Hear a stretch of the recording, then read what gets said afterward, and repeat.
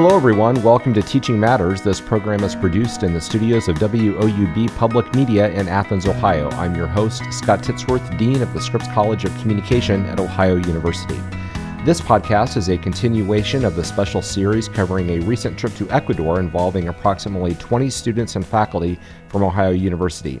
As explained in other podcasts in this special Ecuador series, the main purpose of our trip was to survey the rate of home infestation of a particular insect, the kissing bug, which transmits a parasitic infection called Chagas disease.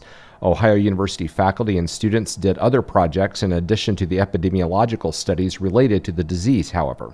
In this podcast, I reflect on those other project experiences, particularly those related to the service learning projects performed by several students participating in the trip.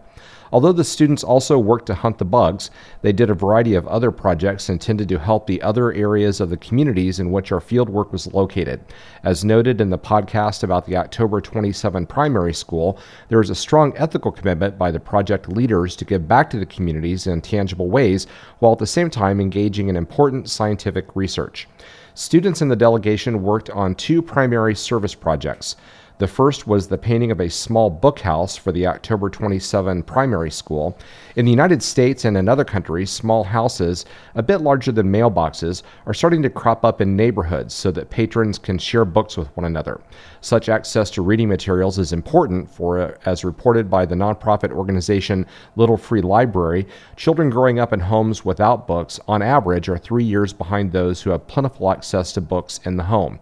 The Ecuadorian villages that served as the location for our field work are located far enough away from the nearest town to make trips to the library impractical for most families, if not all, on a regular basis.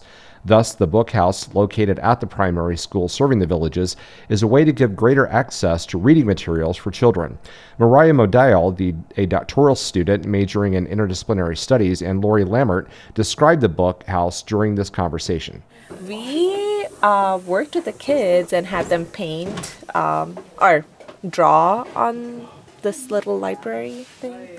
And so that's a library box, yes. Right? Okay. It's a little library, but yes, it's a box that is going to hold books. Yeah. And at first the kids were very shy, so a few of us had them draw hands, and then they took it on, and they painted mostly things that we could say in Spanish. Mariposa, butterfly. And then we had Google Translate, and so we were looking up words to tell them to draw, which would be easy. Yeah, I think my favorite one, this is, where is it? It's on the other side. Oh yeah, it's right here. It's a heart with an arrow through it, and it's broken. Yeah. And it was, we were talking about it afterwards, and like, how would a 6-year-old know that concept? And why does he know that concept? He went over it multiple times to get it just perfectly broken. The book house was constructed of sturdy plywood just prior to our arrival in Ecuador. The primary focus of the service learning project was to adorn the house with colorful images fitting for a primary school. Lori Lammert went on to describe the process of decorating the house in this way. Yesterday we had the older students here draw pictures on this, and today we're going to have the younger students paint.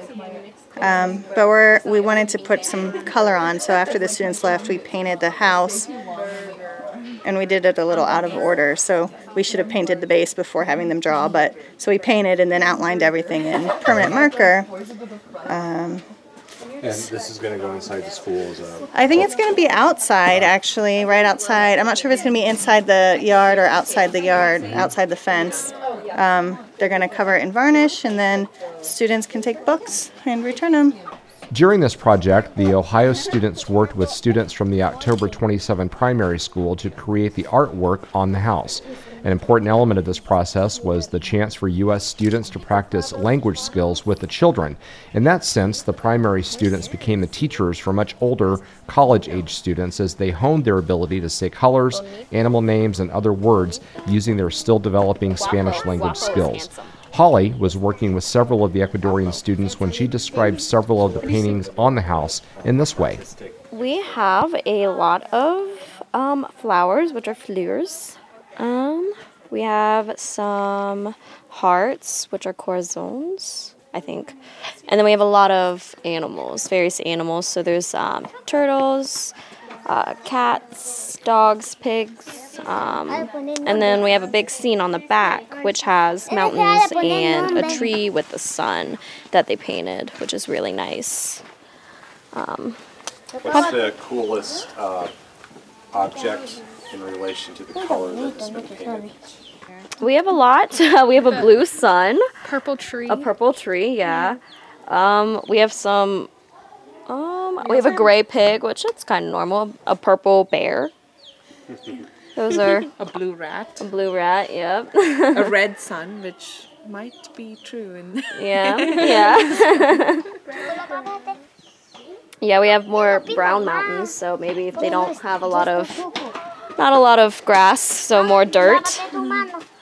But I don't know what the other side looks like. Maybe there's... I'll come back to the language issue in just a moment, but first, let's learn more about the second project undertaken by the U.S. students, shoveling manure. To be fair, they did a lot more than just that, but the second project involved helping with one of the farms that served the needs of one of the villages.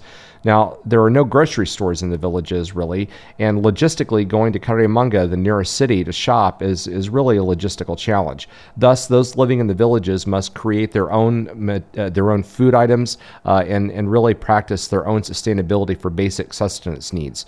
In this next clip, U.S. students describe some of the work that they did while on the farm. So they helped the farmers sift the manure so that they could then be applied to the previously sown dirt, and they added water to it to make it a thicker, nutritional topsoil. Mm-hmm. We cleaned out his garden so all the debris and dead plants were gone, and then our next step was to then plant the seeds, put on the new layer of soil, and then tear down his pre-existing homemade fence and put up a new, better one. But we only got to the part where we stopped before we planted, because it took a little longer than we expected, and the language barrier was there. So how did you overcome that? Like, I had the same thing on my experience, but how did you overcome that? Luckily, we all kind of understand. Like a word. A few words. Thankfully, I took a few years of Spanish in high school and one semester at community college. Buenas tardes. But I don't know agriculture in Spanish at all, like anything about agriculture. And ¿Cómo les fue? I just kind of winged it so I'd ask him, como este, kind of like this as I'm moving dirt around, is this, is what he wants. And then I got really sunburnt, so then they did all the heavy lifting. I think the main thing that helped is he would do like one task and then we would take over for him and he would start working on another thing. When you say he, is it the farmer? The farmer. So he would start doing one thing, Hey! and then we would do that while he did another thing, and that really How did it go? It took a while at first, but... Yeah, cool. An essential element of successful service learning is reflexivity. In a dissertation conducted by Lindsay Bettis at the University of Northern Colorado, she noted that as students reflect on their service learning experiences, they shape and reshape their own identity. I certainly saw vestiges of such reflexivity among the U.S. students as they were engaging in service learning projects. For instance, one area in which I observed reflexivity was with second language learning. Students explicitly talked about how their language skills were not always effective in every situation, but how those challenges were actually overcome. In fact, in the earlier clip, Mitchell Cook, a student majoring in integrated media arts, actually talked about his work on the farming project specifically as it related to overcoming language barriers with the farmer. The long van ride that takes place as you go from the villages back to the city of Carimanga provided an informal opportunity for students to continue this discussion about language skills. Holly, a biological sciences major, was talking with Roxanne, an Ohio University administrator, about how the students, quote, worked around the language barriers while on the farming project. I think it was effective because like we could pick up on certain words, each of us, and then we could kind of get what he was saying. Yep. He really couldn't understand us, but like he would just start doing something and we would take over. Yep. And then he would move on to the next thing. So once we were finished, we would take over what he was doing and he would move on to the next thing. So Okay. we got far. How big was the garden? It was actually pretty big. It's a decent size. I think we got maybe over 10 rows to plant things. So we're gonna do, I think, tomatoes. I don't even remember everything that we have. They named about 6 vegetables. Okay. Yeah, and we had to go down to the school. To school, like right down the hill. And the next day, several of the students struck up a fun and informal conversation with one of our native Spanish language colleagues about the rolling of R's. I would have failed your class. I would have failed your class. She really emphasized it to learn it. So I would practice. I didn't even have to practice. I've been able to roll my R's since I was little. I don't get how you do it. Like, because you can turn your tongue like that. My tongue doesn't move like that. Ugh. You can. I mean, near to your teeth. Tongue near to your teeth. Yeah, I don't. yeah, try behind. Your tongue to vibrate. I don't know. I think you put the strength in the tip of your tongue. And it's like the sound of the car. Yeah, exactly. I don't know how to practice. I've always known how to do it. Oh, I feel in the sides. I'm doing it wrong. Yeah. Across those clips, students were reflexive on their learning challenges that was perhaps most proximic to their experience, their language skills. However, the students seemed to naturally move beyond that issue once they realized that there were other ways to communicate without perfectly shared language. Once they reflected on the fact that language barriers could be overcome, they began to reflect on other topics that were pertinent to their work. For instance, in this final clip, you will hear Faye, a communication studies major, reflecting on her objectives for establishing quicker rapport with the October 27 students as they worked on the book house. I feel like we need to interact with the kids, like try to talk to them more, because yesterday they were really shy, but they like warmed up to us after they got comfortable. So maybe just kind of like speed that process up and like talk to them more so that they get comfortable earlier. Because then they were having a lot of fun at the end, but at first they were nervous. I'm not really too concerned about the actual like project, more of just like the talking and interacting. There's not many mistakes you can make on that part. Yeah, just painting. They're gonna do what they do, so. Such reflexivity is important. Faye recognized the importance of relationship building, which is directly relevant to our communication studies courses. Through the service project, she was able to experience, if not embody, how to create rapport with a unique age group and a unique culture to accomplish an instrumental task.